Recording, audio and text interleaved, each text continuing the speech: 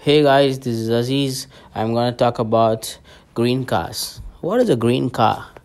Green car is nothing but any alternately fueled car other than a regular diesel, petrol, or any LPG for that matter.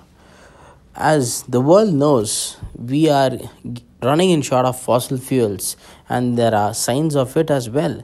And of course, there are a lot of climate changes to it. All the automakers in the world are planning towards green cars. In fact, they've already implemented it, but then it isn't reaching the mass audience yet.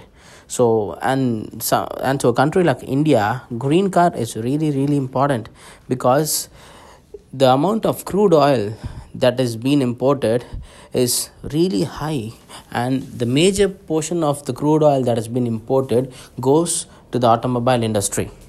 And this will be simply mind blowing if a country gets adapted to a green car community.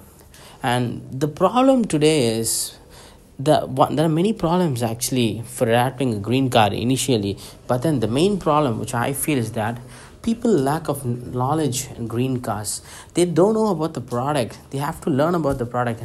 Someone must tell them about what it does to you and what it does to your environment. So adapting to a green car is really a green idea.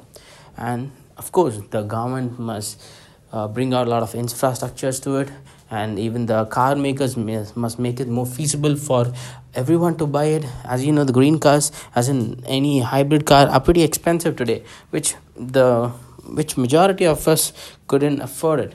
So the automakers should also come up with a low cost engineering idea to make it simple to reach the audience.